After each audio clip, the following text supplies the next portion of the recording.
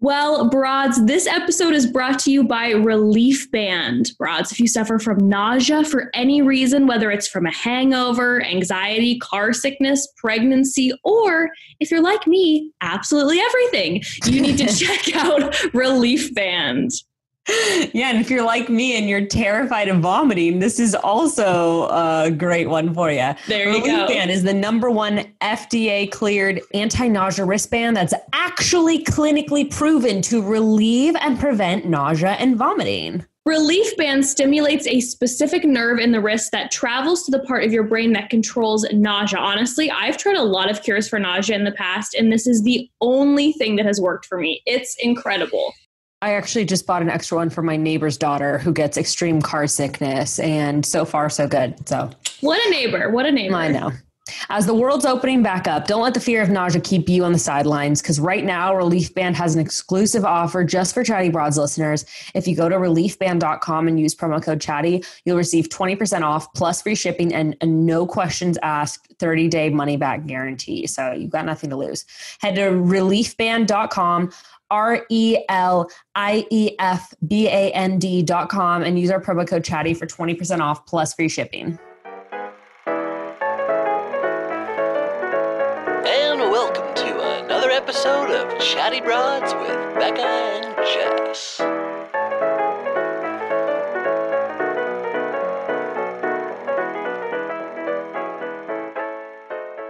Well, hello, Broads. Good evening, Broads. Good evening, Good Broads. morning. I don't know if you're watching on YouTube, but it's not our typical green background. Honestly, this is making me want to revamp the studio. Yeah. There's a very large, for those listeners right now, there's a very large painting of tigers behind us. Lots of cats, actually, in this room. And So if we're going to revamp the studio, we're going to need to bring Lisa Vanderpump in because... Happy to oblige. Welcome on the podcast. Thank you. We just did your podcast, so we've been chatting already. We've been chatting. I squeezed the juice out of you. Yes, 100%. Listen, Broads, Lisa is trying to talk Becca out of an open relationship. She is coming down with her annoying wisdom and more experience, and she knows your best. But, you know, we covered that. But now we're going to cover you and your life. Go ahead. Which You can ask me will be really whatever fun. you want. Really, whatever? Yeah. Oh I my like the fact that you God. said we've met before. Because when you said that to me on my podcast and somebody says, oh, we've met before, shall I tell you? You never know how horribly wrong that could go. You know? Just like, especially if you don't remember that person. Exactly. Just the nerves Like, start first of all, crawling. why don't I remember? Was I Yeah. intoxicated? Exactly. What have you? Well, Broads, you can listen to Lisa's episode and hear how I met. But I've talked on the podcast about it before, and I've actually worked with numerous housewives.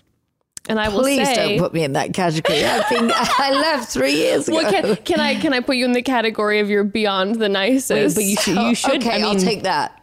You should tell her, like, you might as well spill, like, who you have interacted with. I don't know if I want to What get are you Lisa in guilty trouble. of? Yeah, exactly. Not her in trouble. No, I know. Okay. There's a few individuals that, you know, No, I you don't. might have you might have had some interactions with that I've had negative experiences with. So, you know, I'd go to bat for you, Lisa. Oh, okay. Well, just because I gave you $10. Exactly. Okay, That's so all that it took. For people who don't know, Lisa Vanderpump, why don't you give yourself an introduction instead of us saying that you were on Real Housewives? Because we'll let you speak for yourself. Because she does everything. Well, I understand that that's how people know me because I was on that show for 9.5 years until, I just said, that's it. Yeah. I called it a day.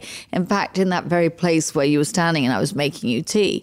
But it was a long time and there was some amazing experiences, and it has given me platforms to kind of really expand on things I've been passionate about and creating my own foundation, which is very difficult to do. It has to be approved by the government and to keep that through the pandemic as well. That's been a struggle. So to have my own 501c3, I've been able to speak at Congress, co-write resolutions, been voted Woman of the Year by State Assembly, and actually just was a recipient of the Mary Pickford Award, which was, I've really had incredible kind of experiences through Housewives, you know, through coming to the forefront in reality television. After the second year, or just in the midst of the second season, I was blessed with my own spin-off. And I think a lot of people, obviously, they want their own spin-off. And it was with the same network and the same production company. And as an executive producer of that, that might have provoked some kind of feelings through other women. Sure. I don't know. They weren't necessarily negative about it, but just by virtue of the fact that they never actually ever discussed Vanderpump Rules or supported it, led me to believe that if there's a reason, there has to be a reason why. Really? They didn't ever talk about it? Not really, or was never. It was never supported. Like, for instance, if somebody says to me, "Oh, please, will you tweet?" You know, it wasn't competing with Housewives. It's a totally different show. And when Bravo asked me if I wanted to do a spin-off and have a pilot, I actually really kind of thought, what could I do, you know, that wouldn't basically compete with Housewives? So it had to be more about the Hollywood kind of vibe. And, you know, I didn't even want to do it about Villa Blanca in Beverly Hills. I wanted to do it about Sir. Was that West your Hollywood. idea? Yes, it was. And we submitted the picture. And I brought in the cast to my co-producer. And actually, the cast I introduced him to right at the beginning was the cast that were pretty much on it for 8-9 years. And as you know, it's just been brought back. It's yes, congratulations. Wow. Yeah. Wait, so all of those, you know, I used to watch Vanderpump all the time.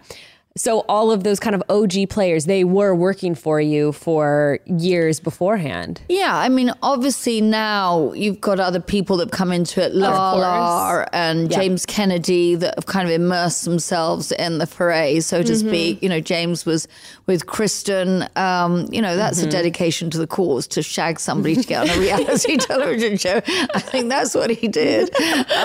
He would deny that, but anyway, he's better off now. He's kind of really, he's sober and he's doing really well. That's but he went through a very bad. But yeah, Kristen, Stacy, Jax, Brittany wasn't involved with it. Right. Katie, Tom Schwartz didn't work for me, but he was kind of guilty by osmosis because he was with, you know, Katie. I mean, that's Maloney. wild though, because they are such a perfect cast for the show. Yeah. Like from season one. And then it's changed, it's evolved, and there's a lot more people. And that everyone's kind having of, babies now too. I know, isn't that extraordinary? It's wild.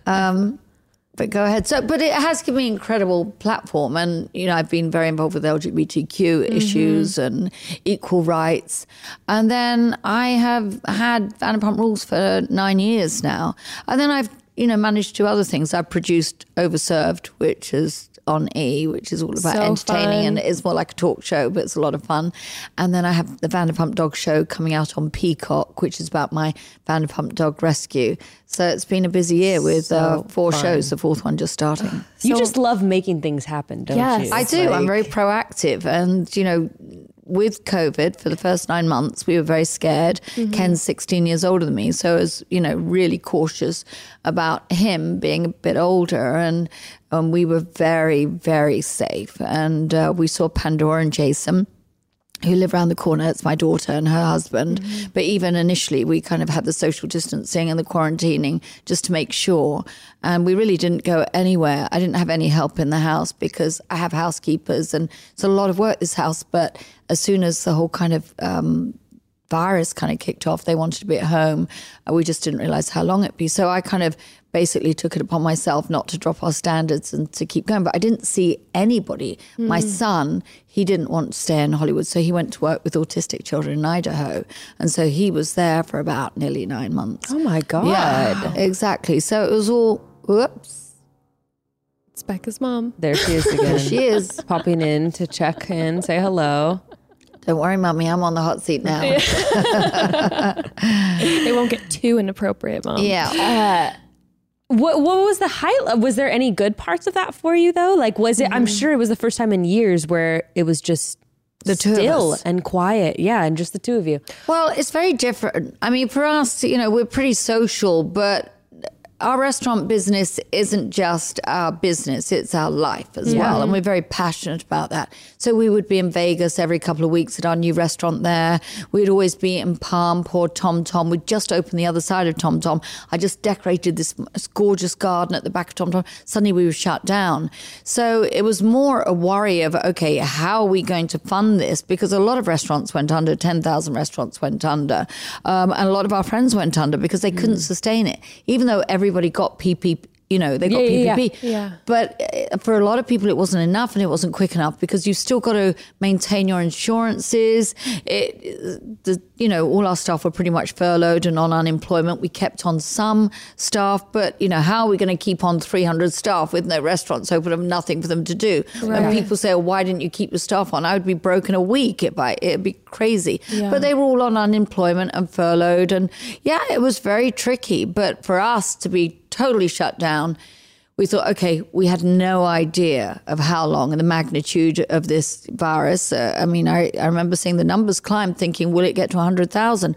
Now we've topped over 500,000 people have died in this country. I think we were so ill prepared, which is kind of crazy, really, because if you look over history, there has been so many pandemics. So, there's been a lot, but Housewives has given me a lot. And for that, my experience on a few seasons where I was pretty much, I think 4 or 5 out of the 9 seasons I was on, I was under attack pretty much. I had about 4 seasons where it was a bit of a gang up. Yeah. How did you keep going? Yeah, because I did 6 weeks of reality TV, and that was and there was anger and the tears. Crazy. How do you keep doing that year after year? It was difficult, and I did actually have a couple of conversations where I say I don't think I want to do this anymore. But I think I was an integral part of that cast, and I thought I had really authentic friendships. Clearly I didn't, because when I really floundered and really needed my friends, when my brother died, I felt totally different about life. I was looking for happiness, and it was just a very different experience. I wasn't as equipped. I'm never going to be a victim. I'm not going to say I was a victim of that. I should have been stronger and be able to stand up to it like I had every other year and be able to deal with it. I'm not a victim of anything. I might have been a recipient of a lot of negativity, but I'm not a victim of it, and I would never play that card. I would have been stronger under normal circumstances, and I wasn't, so I quit halfway through. And it was difficult for me to quit because there was a lot of pressure. I'm under contract. Financially, it was, took a big hit, and it just wasn't for me anymore, so I walked away. Okay, broads, let's take a quick pause here. Listen, I have been loving Native natural deodorant lately, which honestly, I wasn't sure I would ever say, because natural deodorant in my mind, well, it didn't always have the best experience for me when it comes to working. But then I tried Native, and the rest, as they say, is history. Seriously, Native natural deodorant keeps me smelling fresh all day long.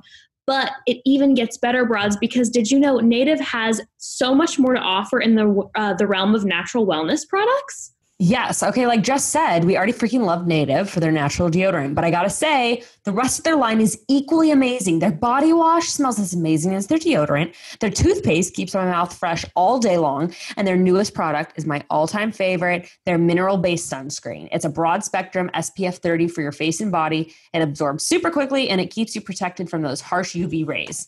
Like most people, I spend more than my fair share of time indoors last year, which means if there was ever a time to load up on sunscreen, it is now. So what perfect timing to find a new favorite. Native natural wellness products are quickly taking over my bathroom, and I'm not mad about it. Honestly, I love all their other products. I was shocked by how much I love them. So fun. Stay fresh, stay clean with Native by going to nativedeo.com/chatty or use promo code chatty at checkout. Get 20% off your first order. That's nativedeo.com/chatty or use promo code chatty at checkout for 20% off your first order. Okay, so you know those times when your brain is on overload, and if you write another email, you feel like you might self-destruct? Well, you don't want to just scroll aimlessly on social media. You're looking for that happy medium where your brain can relax but not completely zone out. Well, no, look no further, because Best Fiends is the answer. Best Fiends is the ultimate mobile puzzle game that's the perfect way to take a brain break, pass the time, or wind down, because there's literally thousands of different levels and they add more each week, which means it doesn't matter if you play once a day or once a month. You're never going to run out of new puzzles to solve. You're never going to run out of levels to beat or characters to collect. Like I said, my favorite time to play is those days where my email box will not let up. And just when I think I'm making progress, I get another email. The only way I can make it through the day, through a day like that, is to pull out Best Fiends and give myself a little brain break reward throughout the whole day.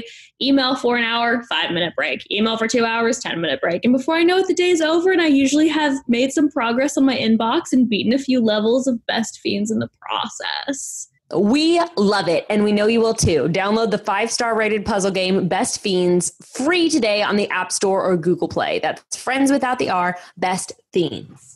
How was it for your husband, Ken, to see you going through that? Because one of my favorite things about watching you on the show was the fact that you both are always such a united front, which like I so appreciate. A team. Yeah. How was that for him to see you having to go through all that all the time? Well, I think he's protective. Yeah. And if he feels it's unjust and it's unwarranted, which I felt, and I think he obviously knew the truth, then he would be defensive. But I never understand when people will say, oh, you know, guys should keep out of it. If we're in a group situation and somebody is verbally accusing my husband of something, I was going to say, you know, just sit right down there. Just because you love somebody, you're not going to stand by and watch them kind of abused or accused, so to speak. No. So, and I'm sure your husband would do the same. Absolutely. We were talking the other day. I personally feel like I can take someone hurling insults at me more than if all of a sudden someone's saying shit about Evan. Yeah. Oh, I am throwing drinks. Like, so I'm not happy. Yeah. So both of our partners, they now do a podcast episode on our podcast every other week. They do? They take over. So they call it the Chatty Bros. Yes, they take over. Do they talk crap about you guys? Yes. Yes, they do. Yes, they do. And Revenge is so sweet. Yes. my not so media trained boyfriend, like every once in a while he'll say something and then everyone will come for him, you know, and be like, it's so funny because he said something, I don't remember what he said, and people were like defending me, you know, like you need to treat Becca better or whatever. I'm the one who, if anyone's abusing anyone, it's me to him. But, and then I was it's what she was saying. We were talking about it because I was so defensive. I was like, Mama he bear. is so good to me. Like, how dare you For sure. talk about him? So I can't imagine what he must have gone through. Well, yeah. Tears and upset. And because also, you know, we have a very close relationship. I mean, no relationship's perfect for sure, but we've been married forever and a day, 39 years. And he would know, you know, so he was very defensive of me because he also knew where it was coming from. And I think you never need to say where it's coming from, but I think most people that were watching kind of know. I sometimes think the unspoken word is better. You don't need to say. Yes, I definitely. Sorry, I was going to ask about then you two, if I can hop into that. Yes, I was going to say we actually wanted to talk more about the show. We more wanted to talk about like your life and your experiences with family and your relationship. So. Yeah, so I read that you and Ken got married after 6 weeks. Engaged after 6 weeks, excuse me. Can you talk about that? I mean, was this just a whirlwind you were romance? young too. You said you were 21? I was 21, yes. Ken knew my brother for a few years before I met him. And I was taking my brother to work because his car had broken down. It was in London. I'd bought my own place. I was very kind of industrious when I, you know, younger. I bought my own place by the time I was 19 or 20. And I'd never had a penny from my parents. I'd always worked 2 jobs since I was like 13. I was very kind of proactive in everything I did. I was a young actress and my brother was staying with me, so I dropped him off at work. And then Ken was the owner of this nightclub. He had restaurants, a wine bar and a restaurant. And he came in and I had an instant attraction to him. But I mean, he's 16 years older than me as well. And he knew my brother. And he just kind of asked me out. And I actually said no. It was kind of a funny story, but I won't, it's a little laborious. And I said no. But then I ran into him a few weeks later and I started going out with him.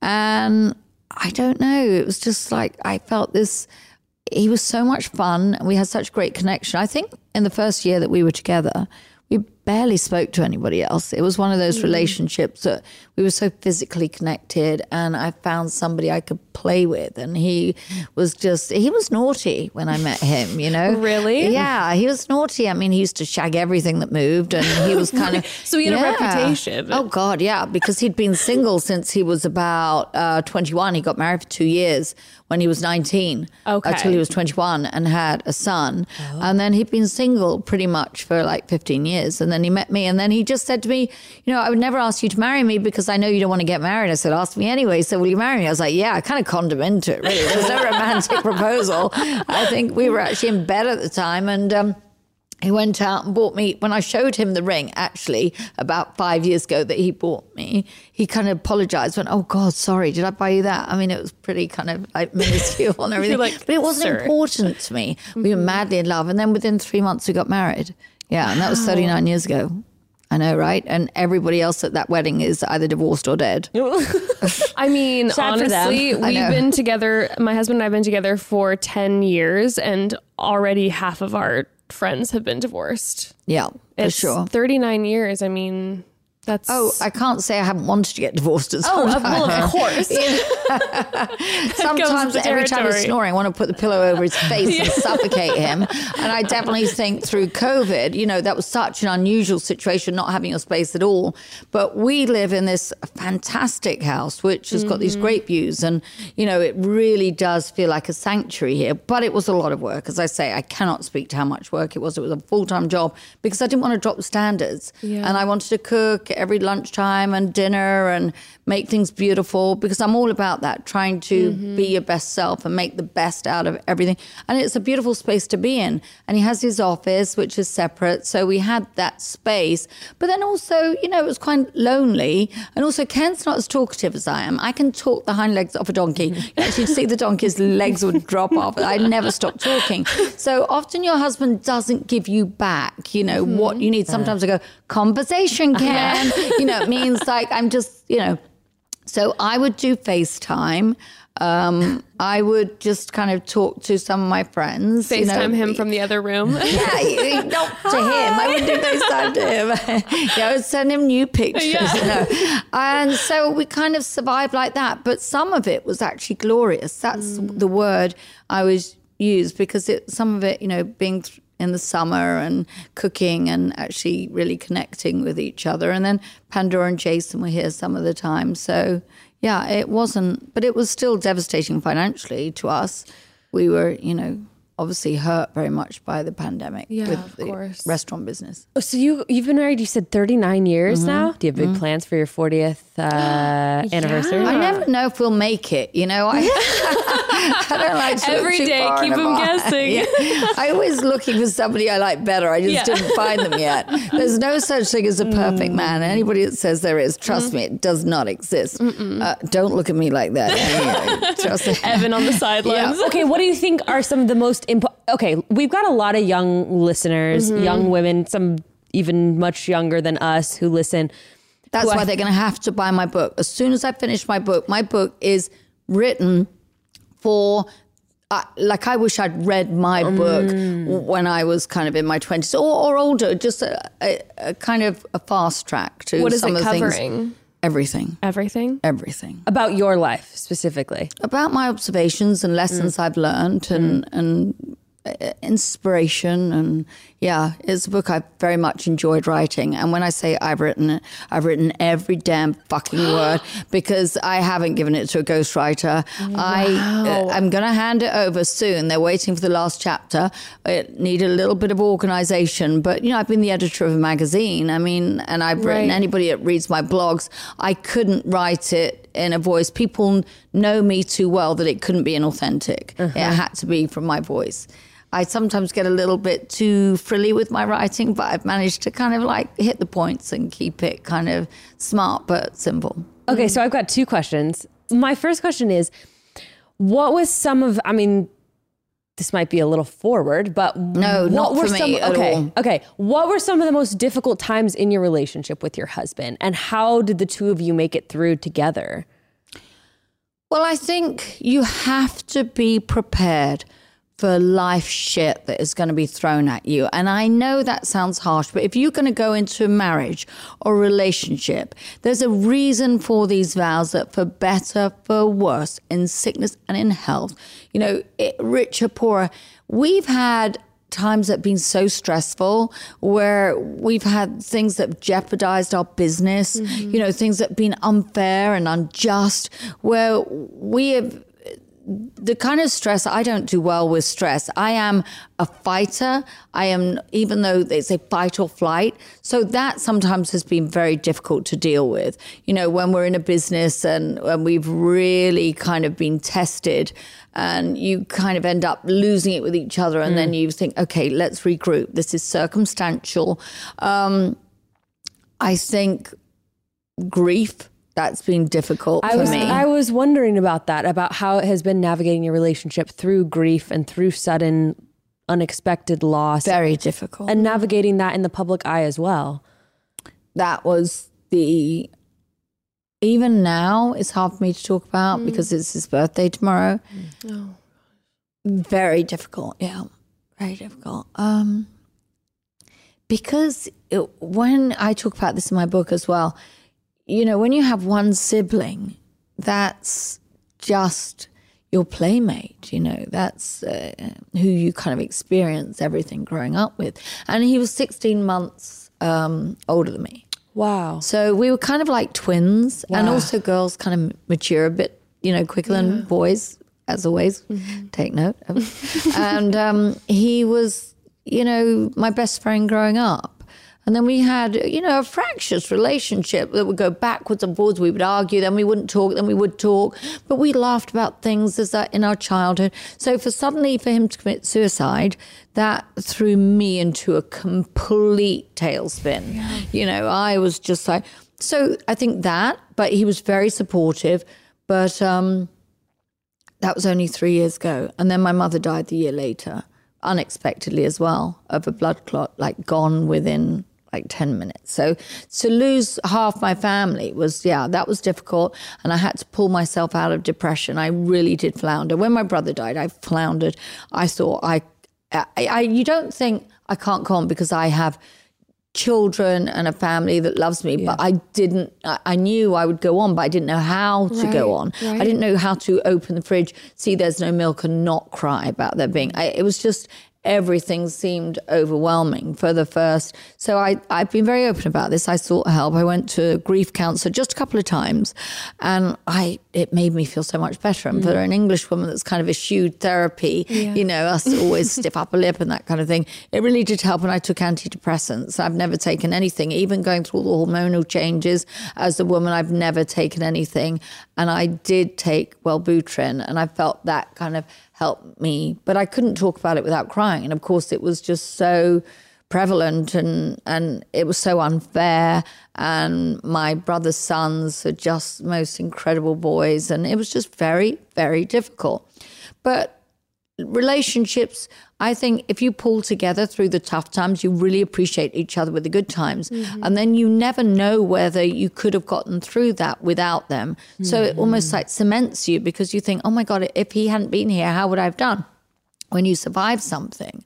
So, but yeah, we've had moments where I've screamed at him where he's drunk too much, or I hate him, or, you know, like of course, like every relationship, or you're flirting, or I think you did this, or I think you did that, or I was here. Well, of course, we're a normal relationship, you know, but 39 years, there's a lot of kindness and there's a lot of goodness that's gone, a lot of loyalty.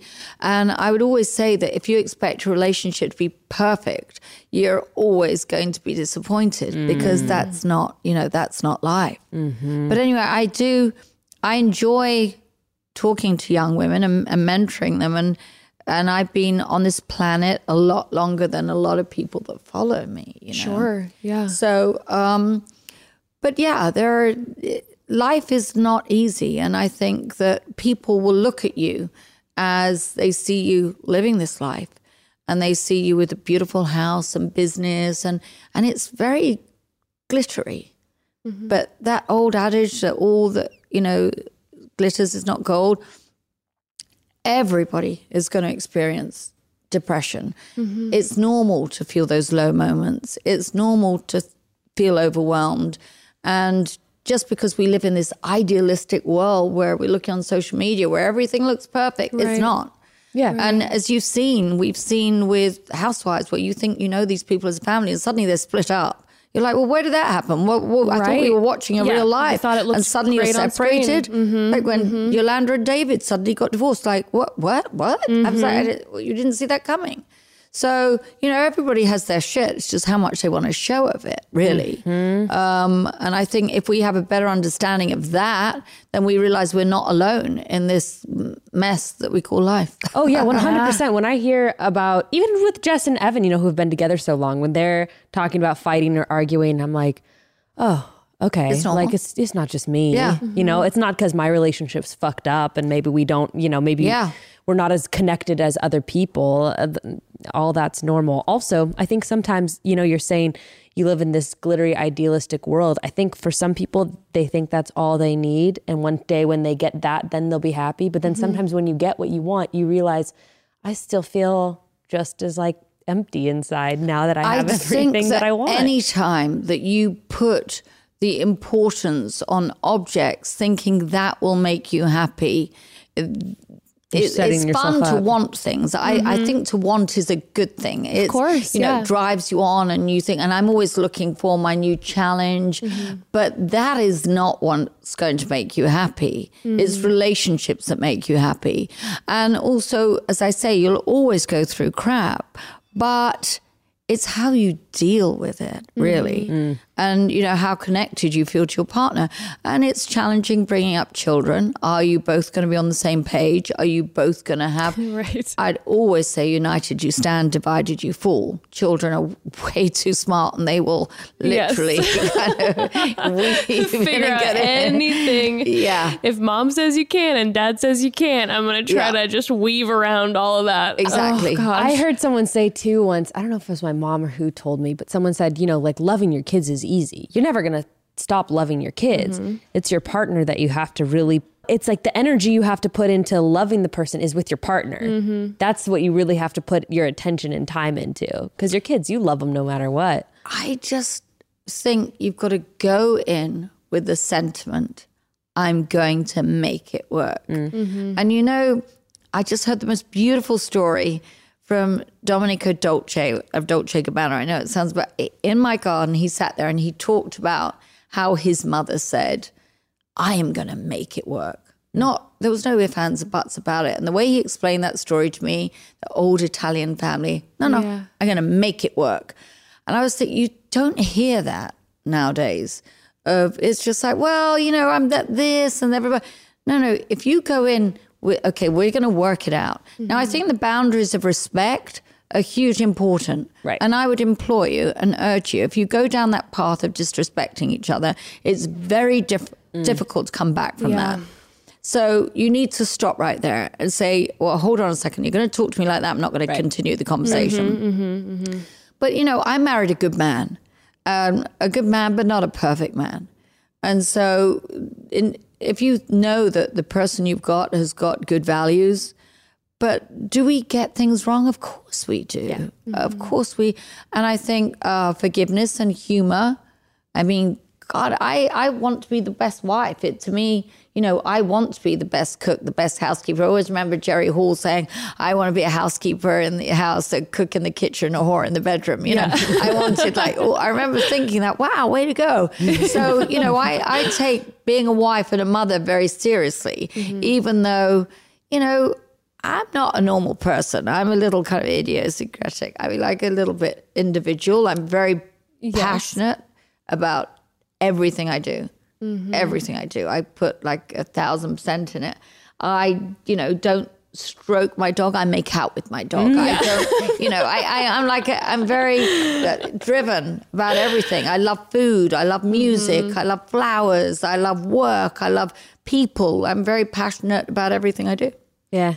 And I imagine just to speak to listeners, I'm sure sometimes what's difficult is people get in relationships with someone that does not have the same passion about making it work as they do. Then get out. I just wanted to touch on that too and be like, I know you know, sometimes I just read messages from women who are like, you know, my husband basically doesn't do shit, you know, and doesn't want to work to make our relationship better, or to communicate with me. Yes. The worst. It's the worst. Yeah. When there's apathy Yeah. about something, that's when I'm like, Yeah, run.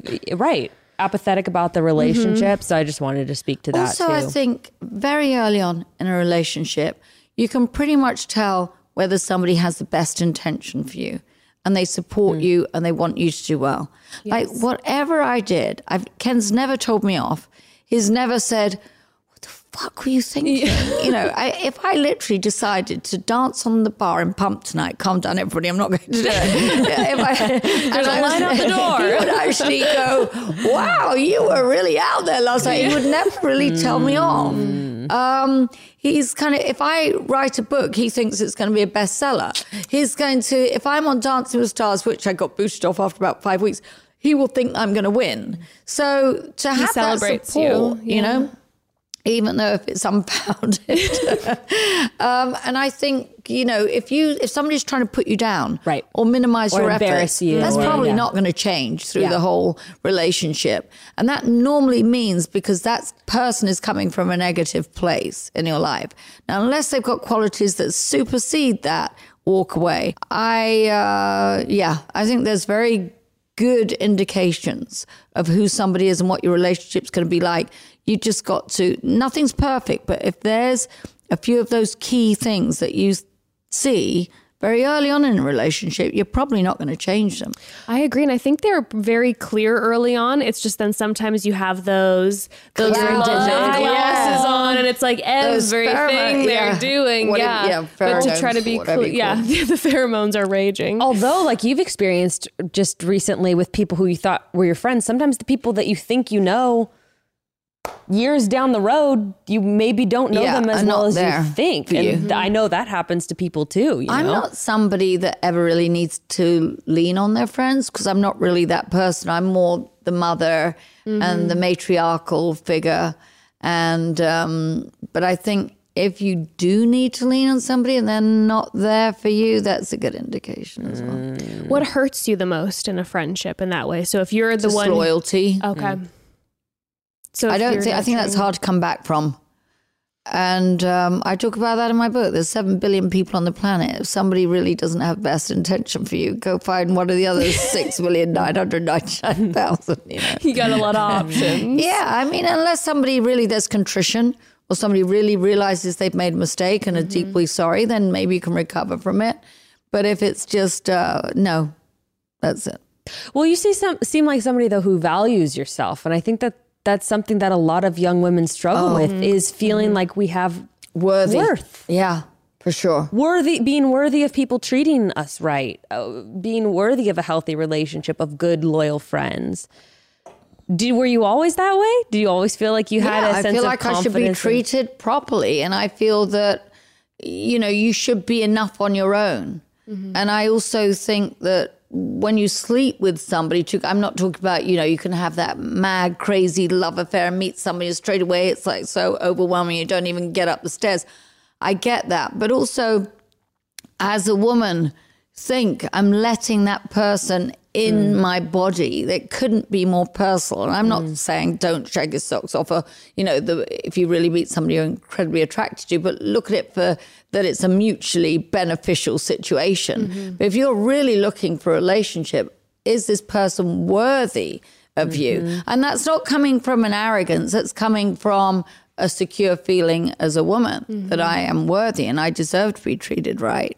Yeah. And also about discernment. I treat people the way that, you know, like when you told me that story, you said that I gave you $10 because you were carrying. Well, you actually paid the valet for me. You didn't even give me the money. Well, you saw that I had an armful of things and you took care of it for me. And yeah, but I think all those little things are so important in life. And listen, I can't be best friends with everybody I work with. I don't profess to be. I have hundreds of people who work for me. Sure.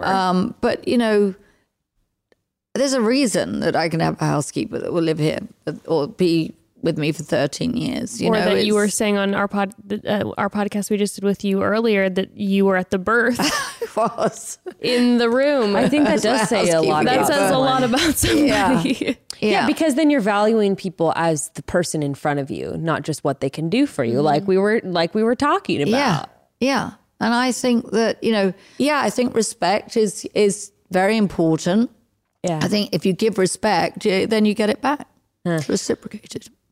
I have a question for you. Do you believe in soulmates? I do believe in soulmates, but I don't believe you have one soulmate. I just think that, when people get hung up on one person, when there's so many people that could possibly be right.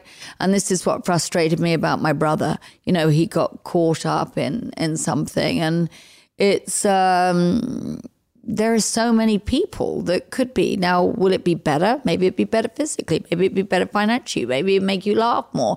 Maybe, I don't know what it is, but there's other people. So if you've had your heart broken by one person, take time to heal, but know that you're worthy of meeting somebody else, and somebody else is going to make you happy again. It's hard to hear when you're right in the middle of it. Yes. Write a list of all their shitty moves, keep it on your phone, and look at it every time you're going to pick up the phone.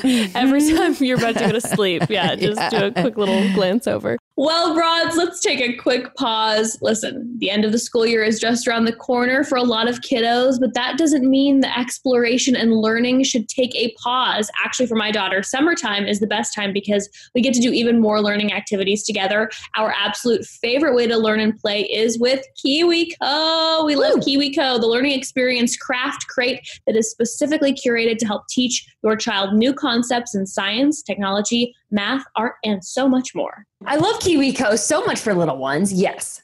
Can we just talk about how great it is for parents? Because every single crate is so perfectly curated. It's planned out to help your child understand the subject holistically, and the instructions are simple to follow. And every single thing you need is included. No more tearing apart closets, looking for Scotch tape at the last second, or running to the store for glue. Once you open the crate, the fun can begin immediately. And oh my God, they always have fun. They have so much fun. Ember is absolutely obsessed with anything having to do with the solar system right now, which is perfect because this one that I'm holding up right here is one focused on the solar system. I'm so excited to show her. She's going to freak out. But for real, broads, I think we must be by now on our 15th or 16th crate with KiwiCo, and every single one has been so fantastic. And like we were saying, everything comes included. That's my favorite part. And also the instructions that they're made primarily for each kid of a specific age. So the kids can do the instructions and follow it along all by themselves. It's amazing. Highly recommend. Also a great gift. I always say that. Great gift if you know people with kids. Yes. And it's an activity too, for a kid's birthday party, instead of getting them another toy that's just going to, Exactly. It's an activity, interactive. With KiwiCo, there's something for every kid or kid at heart every month. You can get 30% off your first month plus free shipping on any crate line with code chatty at kiwico.com. That's 30% off your first month at KIWICO.com, promo code chatty. Summer is officially here. Okay, not officially, but by my standards and the standards of Los Angeles weather, summer is here, which means it's 8 months. Yes, it's 8 months. I'm planning and plotting my perfect outdoor space, what that's going to look like. And it's going to have my favorite furniture brand, Article. That's the only way that it's going to be good, okay, is Article. Article just released their newest collection, Garden Terrace, and I will tell you, I have never wanted to host an outdoor luncheon so badly in my life than I did after browsing this collection. I want my backyard to look like Villa Rosa, okay, honestly. And with Article, we're getting closer. We're getting closer. Yes, I feel that. Believe it or not, Jess and I are ladies who luncheon, and now we can luncheon in style. And if you've never shopped Article before, here's the deal. They combine the curation of a boutique furniture store with the comfort and simplicity of shopping online, and the whole experience is just a breeze. The design team at Article focuses solely solely on just a few distinct aesthetics like mid-century, Scandinavian, Bohemian. It's so simple to shop within those collections, and you can rest assured that everything will always complement each other. And let's not forget the best part, the prices, because Article cuts out the middleman by eliminating showrooms and selling directly to you. There are no retail markups. You'll save up to 30% off traditional prices. I've got so many pieces from Article at this point. It's hard to pick a favorite. The designs are timeless. The materials are luxurious. I love all my Article pieces. I send everyone straight to Article when I know they're looking for furniture, and they always say, "Thank you so much. We love you. We adore you even more somehow now." Jessica, thank you. We bow down at your feet. We kiss the ground you walk on for recommending us. You're Article. welcome. You're welcome. You're welcome. Article's offering our listeners $50 off your first purchase of $100 or more. Go to article.com/chatty. The discount's going to be automatically applied at checkout. That's article.com/chatty. You're going to get $50 off your first purchase of $100 or more. Get at it, broads. I have a very different question, which is, we were talking about it earlier, and you were just kind of talking about having help and all those sorts of things. And my question to you was, you are someone, like you said, when we were talking earlier, you like doing everything yourself. You're like, I paint my own nails. I even, during COVID, you were cleaning nails, everything, which I know some people may roll their eyes and be like, oh, she had to clean the whole house herself. I mean, we live in a 1,200 square foot home, and I can barely keep that up. I do have 2 small children though, so, Yeah. But I only have the one, and I still it's a lot of work. Anyway, regardless, my question was, I'm sure at some point in your career, in your life, you had to start practicing letting go of some control with business, with caretaking for the kids. How did you start practicing relinquishing some of that control? I struggle so hard with it, even with an assistant, going through emails. You're just like, be surprised I don't have an assistant. Really? Yeah. Love that. How? Okay. Pandora helps me a lot. Oh, okay. She does a lot. Ruth one day, Ember one day, our daughters. We're we waiting. put them to work. Exactly. Create that person that you want. That is a good question. And as a mother, I was very, very tactile. I grew up without tactile parents. Okay. I didn't have the kind of physical love that I craved. I came from this kind of British family, even though they were very avant-garde and everything. And I even actually had the conversation with my father today, because he left a message. Oh my God, he's never going to hear this. Thank God. But he left a message and he said, "Oh, yep, Bruce Daddy, I've seen your show. Oh, we get it over here. Yeah, it's definitely a departure from, your normal kind of show that you do. Yeah, it's different like that. Okay, call me." So I called him back and I thought, what the fuck? And I, never confront my parents because, my mother passed, but never confront my parents, always deferential to them, very respectful. And I said, you know what? I said, it would be nice if you could just have like a bit of enthusiasm about something. We relate very hard to this. Right? Speaking to my heart. No word, affirmational words. Nothing. And I said, and I've never said this to him before.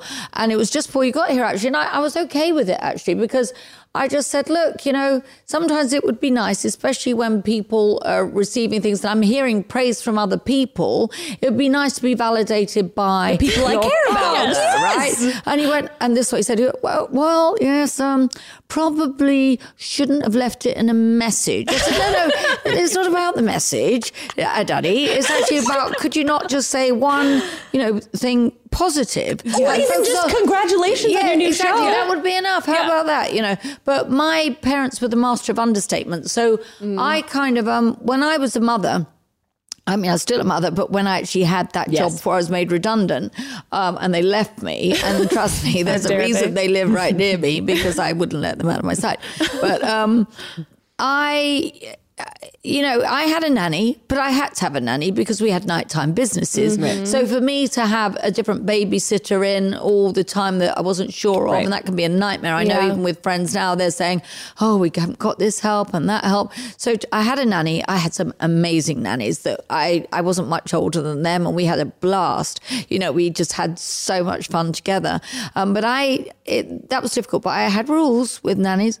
Vanderpump Rules, you know me, guys. I had Vanderpump Rules. I was just like, I don't really want you kissing on them because I want my children to know that physical love, and I more than made up for it. I didn't want them kissing on them, of course. And if they did something that was their new thing, I didn't want them to tell me about it. Like, I did not want to come home from work, and I would not work very much, but something's got to give. You can have it all, but you got to give. You've got to let go of some things. So you do have those moments when somebody else might be looking after your kids, but I was a very hands-on mother. I wasn't working that much when they were younger at all. But we were doing property development and things like that. But I said I didn't want to come home and Nanny to go, oh, Pandora took her first step today. So I was always like, if they discover anything, even if you tell me afterwards, I want to discover it. Yes. And they were my life.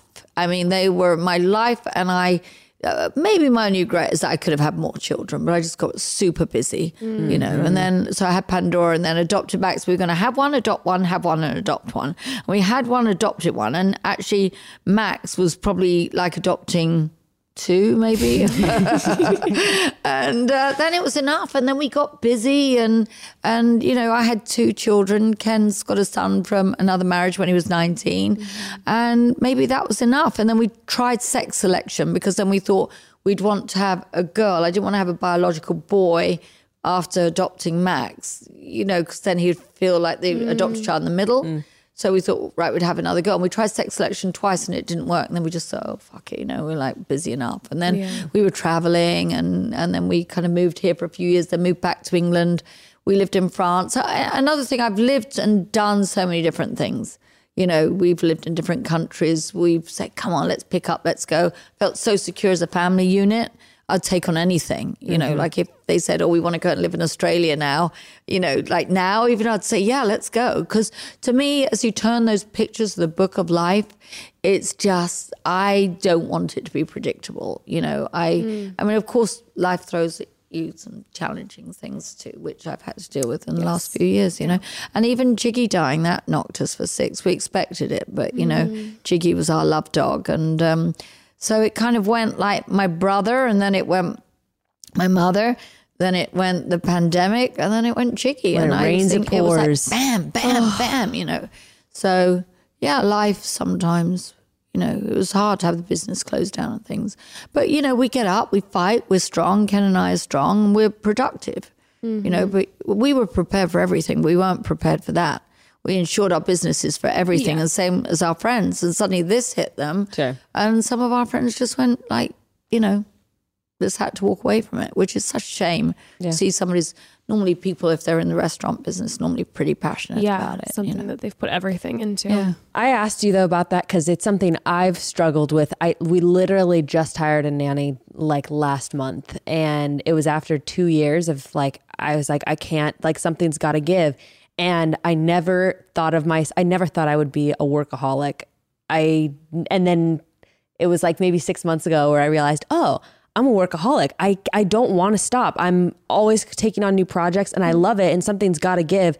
It's either my relationship with my kids or these projects that I love doing. And it took so much for me to even just like hire someone for 20 hours a week. And I used to be a nanny. I know that like nannies give so much love. And I know that, Do you trust your nanny though? Totally. Oh, I do. And she's actually 30 years older than me, which I love. But anyway, yeah, I just asked because I find myself having such a hard time giving up control just over everything from business stuff to kids stuff. You might not be at your best if you were just kind of looking after your kids. And I wasn't. Everything was suffering. My relationship with my kids was not, because I was giving them half of my attention. You know, so my you attention need to that my stimulation. Things. Absolutely. So I'm all about that. Now, if you think, okay, maybe for just the first few years, you want to give that part of your life. So for me, I need a lot of mental stimulation to keep me happy. So, and if I'm happy, my children are happy. But you have to remember that your children are not going to remember the times you're not there. They're going to remember the times you're there. So if you're there and you're happy and you're present, then as I said, I worked, but then I would give 3 months a year of working at the kids' school, because I enjoyed it so much. I loved having my children, but I also enjoyed my time, where Doing I your would thing, have yeah. my thing. And I think that's very important. But you do have to give up control of of some things, absolutely, and let some things go. But I also know when to turn down things and say, no, I'm not doing that. Oh, yeah, that's tough. And say, no, I'm too busy. I can't do that. Was that something you had to cultivate? Did you used to say yes to everything? No, not really. I'm kind of, I said yes to this, right? Yeah. I'm here. That's Like, true. so my podcast has been fascinating because I have enjoyed meeting people and really kind of enjoyed talking to people and always inquisitive. And I think you can always learn something from everybody. So that's been really kind of an amazing journey. But I do say that's why I hold my friends in such high regard. My good friends, I look forward to seeing. I'm stimulated by talent, by people's enthusiasm for life. I don't want to waste it on people that are negative. I hate people that play the victim. That's why I was always very careful to you when I said that, even though I felt like I was under attack with the whole cast. I am not a victim of anything. Like, I am going to push through it, and I'm going to, and if I can't deal with it, then I need to dig deeper and find out how I can. And sometimes dealing with it is walking away. True. Oh, gosh. Was that difficult for you when you went on antidepressants, just out of curiosity? I'm just not sure about medication. I mean, mind you, I'd always say take the vaccine because the vaccine seems to be a lot safer than getting the possibility of getting the virus. So I'm totally pro-vaccine because I don't think polio or measles or anything was cured by herd immunity. It was cured by vaccines, and this has been devastating. But antidepressants, because even hormonally, as I've been through the ups and downs, I think women have to understand that you're not going to feel good all the time. Right. And men don't go through these hormonal changes. Sure. And going on this kind of ride is just quite extraordinary, where you wake up and you think, well, everything's really good and it's really fine and business is fine, but I feel like shit. I can't cope. Those are the words that would come into my mind. I can't cope. That's what I think you feel hormonally. And if you understand that I can't cope is basically your hormones in your brain, and you think, okay, is everything actually okay? Yes, it is. So this is just my hormones. So get on and push through it. And with exercise as well, I think it's a huge component for mental health. I really do. I think you're going to be much more balanced, well-balanced, if you really kind of do something every day, whether you want to or not, do it, because it's going to be so beneficial to you in the long run, and especially as you get older. But always multitask. If you don't like exercise, watch a movie when you do it. Talk on the phone, dictate something. Yeah. I dictate so much stuff when I'm on the treadmill. Siri, I've told Siri to fuck off so many times. So many of my dictations it'd be going, oh, all alert, no, all out, no, not all out, all alert, no, Just no, as you're going. fuck off, Siri. But I think that's such a good point, Lisa. I know we've talked about mental health a lot on the podcast. I personally was diagnosed with bipolar numerous years ago. And I think it's so important, first of all, that you're open about the fact that you started taking medication. I think a lot of people aren't. And I think for people seeing someone like you who, has got it all together, is doing a million things, has won all these awards, and it's like, but she still might need this. Yeah. And I think that gives people That's okay. a lot of encouragement. But those tips, the exercise and then the multitasking, I know for myself personally, Distract yourself. When you're doing Distraction. something you don't like, distract yourself. a distraction, and then also And I don't mean ladies read a book when you're having sex. no need to text when you're having sex. No need to scroll through Instagram. No, but also then where you have like all these projects that you're passionate about. And I know for myself, when I would be in this slump, I would let myself get complacent. I would let myself kind of just be just too much stillness. But the moving your body, moving your mind, starting different projects, like it really is a type of therapy, I believe, like a type of cognitive therapy. You have to be proactive to get through it.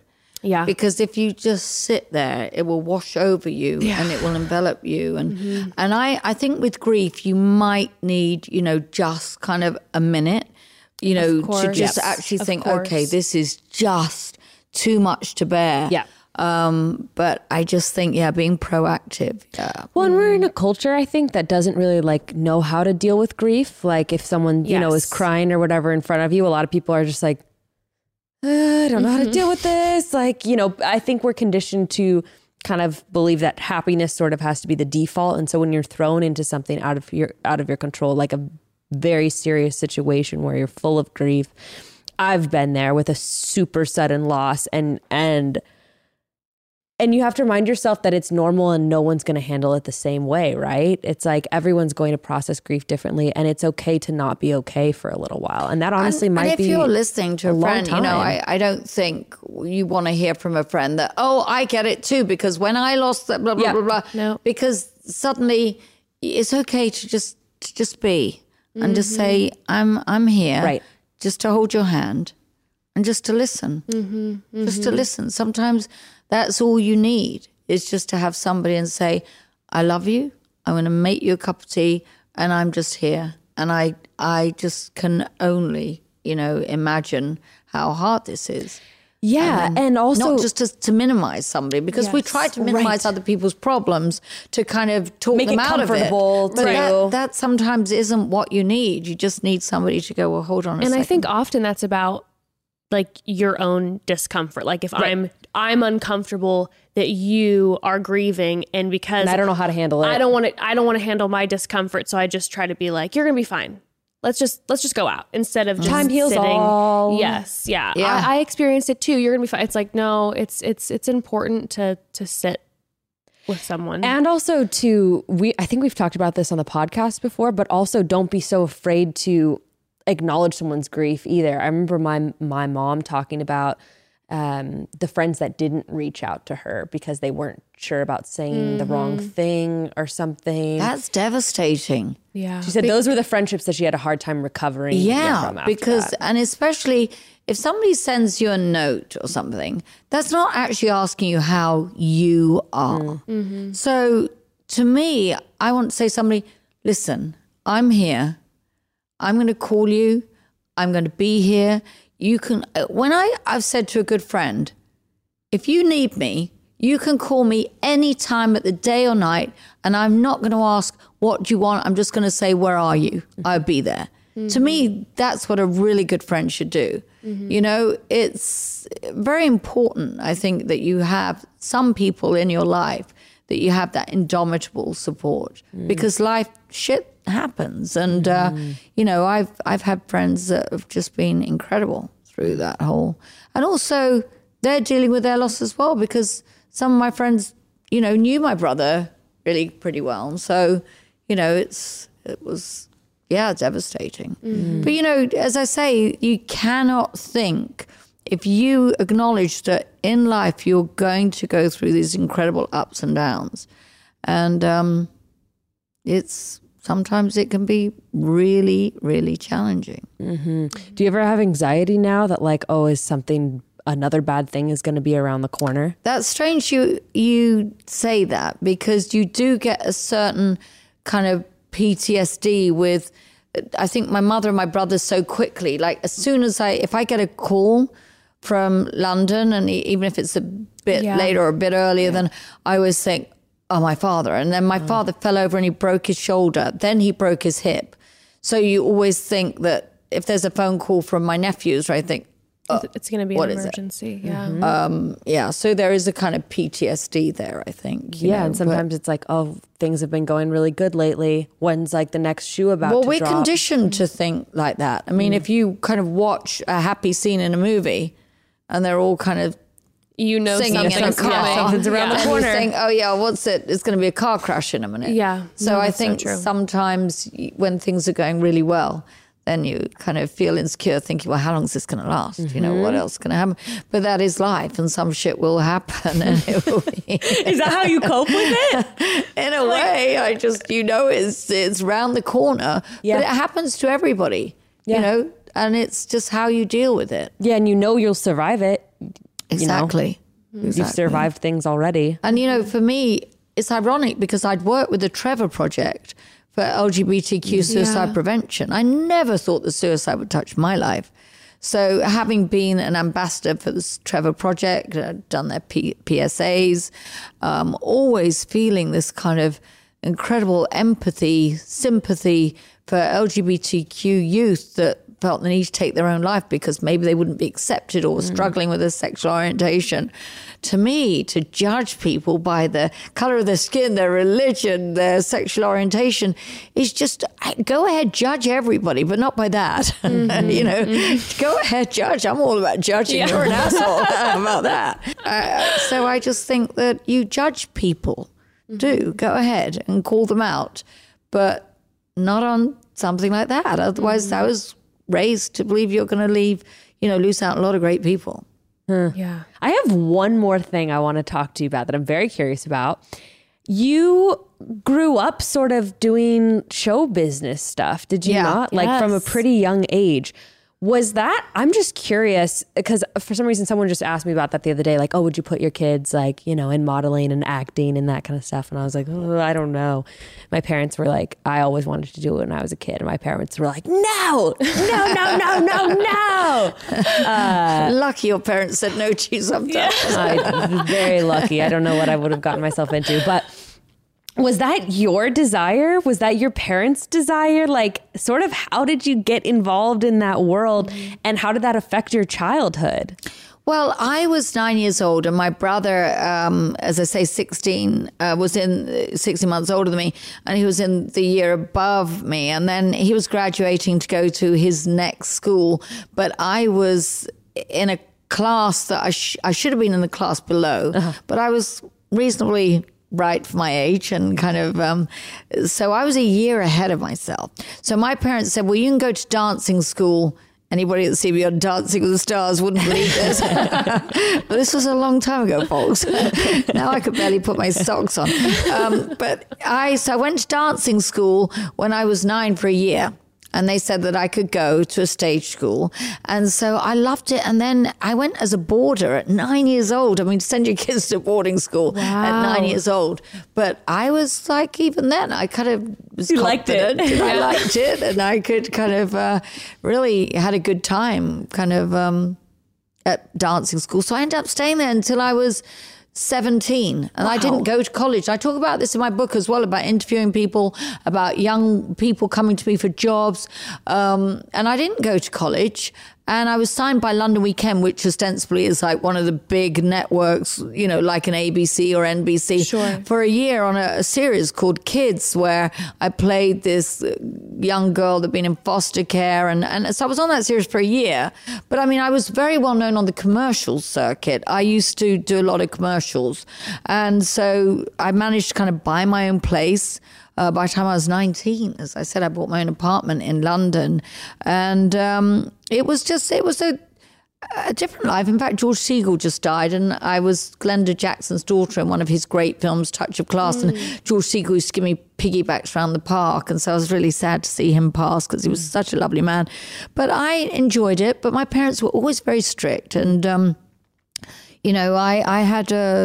done 40 weeks work as an actress. By the time I was 12, I had my full equity card by the time I was 12. And we used to have chaperones that used to take us to these. But it was never really discussed. Nobody ever asked me that. If you noticed on Housewives, it was never brought up, never asked. Because there were 2 actresses there already.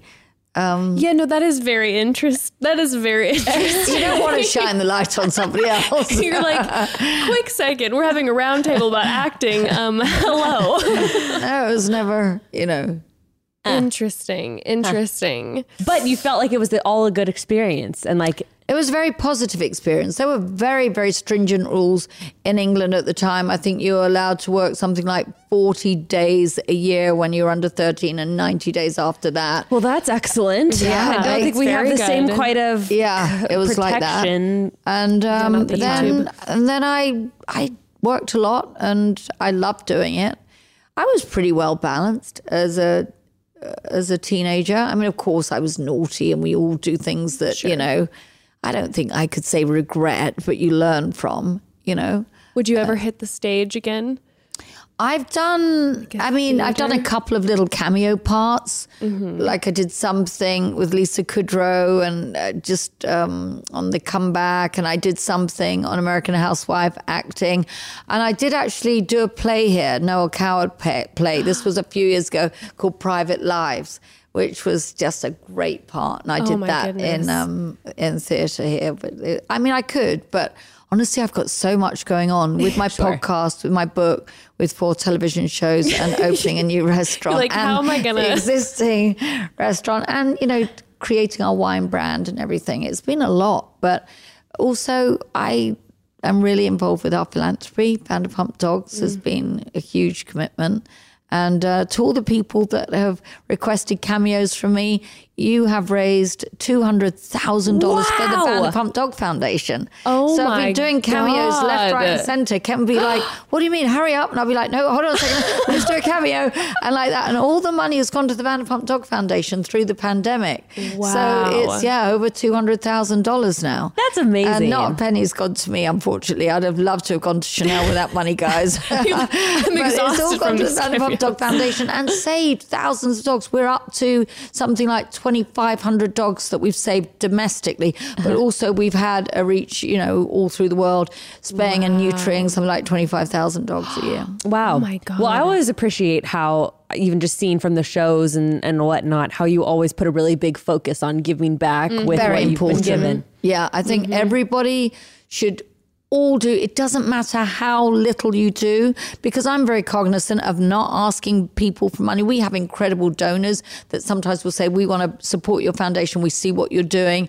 But you don't know people's financial situation. Sure. We have a gala every year that's always sold out, but obviously we didn't have this year, which would normally fund the Vanderpump Dog Foundation and World Dog Day, but obviously everything was on hold.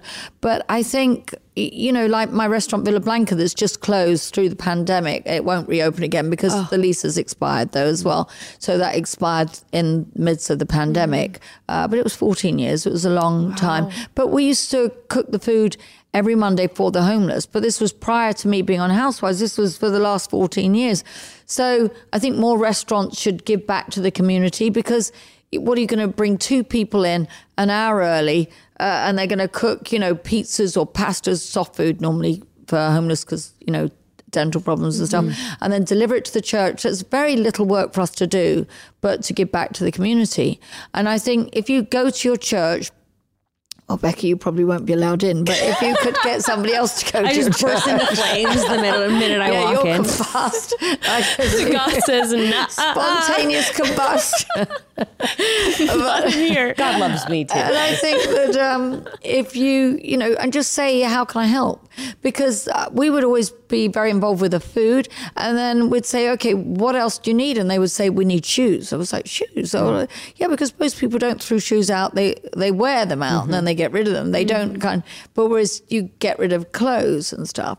And I think there are incredible organizations like Covenant House that do such a good job with, transitioning youth and homeless youth, and just so much, they really kind of help them and get them on their feet and set up bank accounts. I have so much respect for Covenant House, the work they do.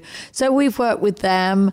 And just, I think even if you give back a little bit, you don't have to give a lot, because if you don't have the time and you don't, yes, Puffy.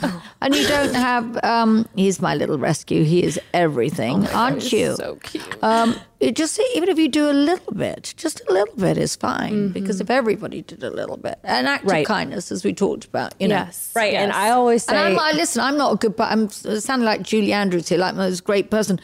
I'm a cunt as Mother much Teresa as anybody else. over here. I'm happy to tell somebody, But it's all about like balance, to call somebody right? out, or whatever. I'm not embracing. I'm not trying to save people. I'm love the great people in my life, and I'm all about having some essence of philanthropy or yes, Puffy, and altruism in your life. and like a Christian principle I grew up with that I really like is like, what you do with a little is what you'll do with a lot. So I think a lot of people sit back and say, this person over here isn't, donating or giving anything. And it's like, okay, well, what are you doing with what you have, I- even if it's just the tiniest bit. Everyone has the capacity to do something, even the tiniest Yeah. bit. And I have people saying, oh my God, you care about dogs, but you don't care about people. Okay, well, that's why I've been awarded Ally of the Year, by... Well, they can suck it. I can't do everything about everything. Right. I can maybe, there's so many things that I would like to be involved. Pick what you care about and do something I think for it's it. important. There's so many things I would love to be involved with. And I'll say, well, how can I help you or something like that. But for me, I can't create a dozen 501c3s. Even having my own 501c3 is a hell of a responsibility. I think what you're passionate about, and when you put your time and love and energy into that, that's what's so important. Yep. Yeah.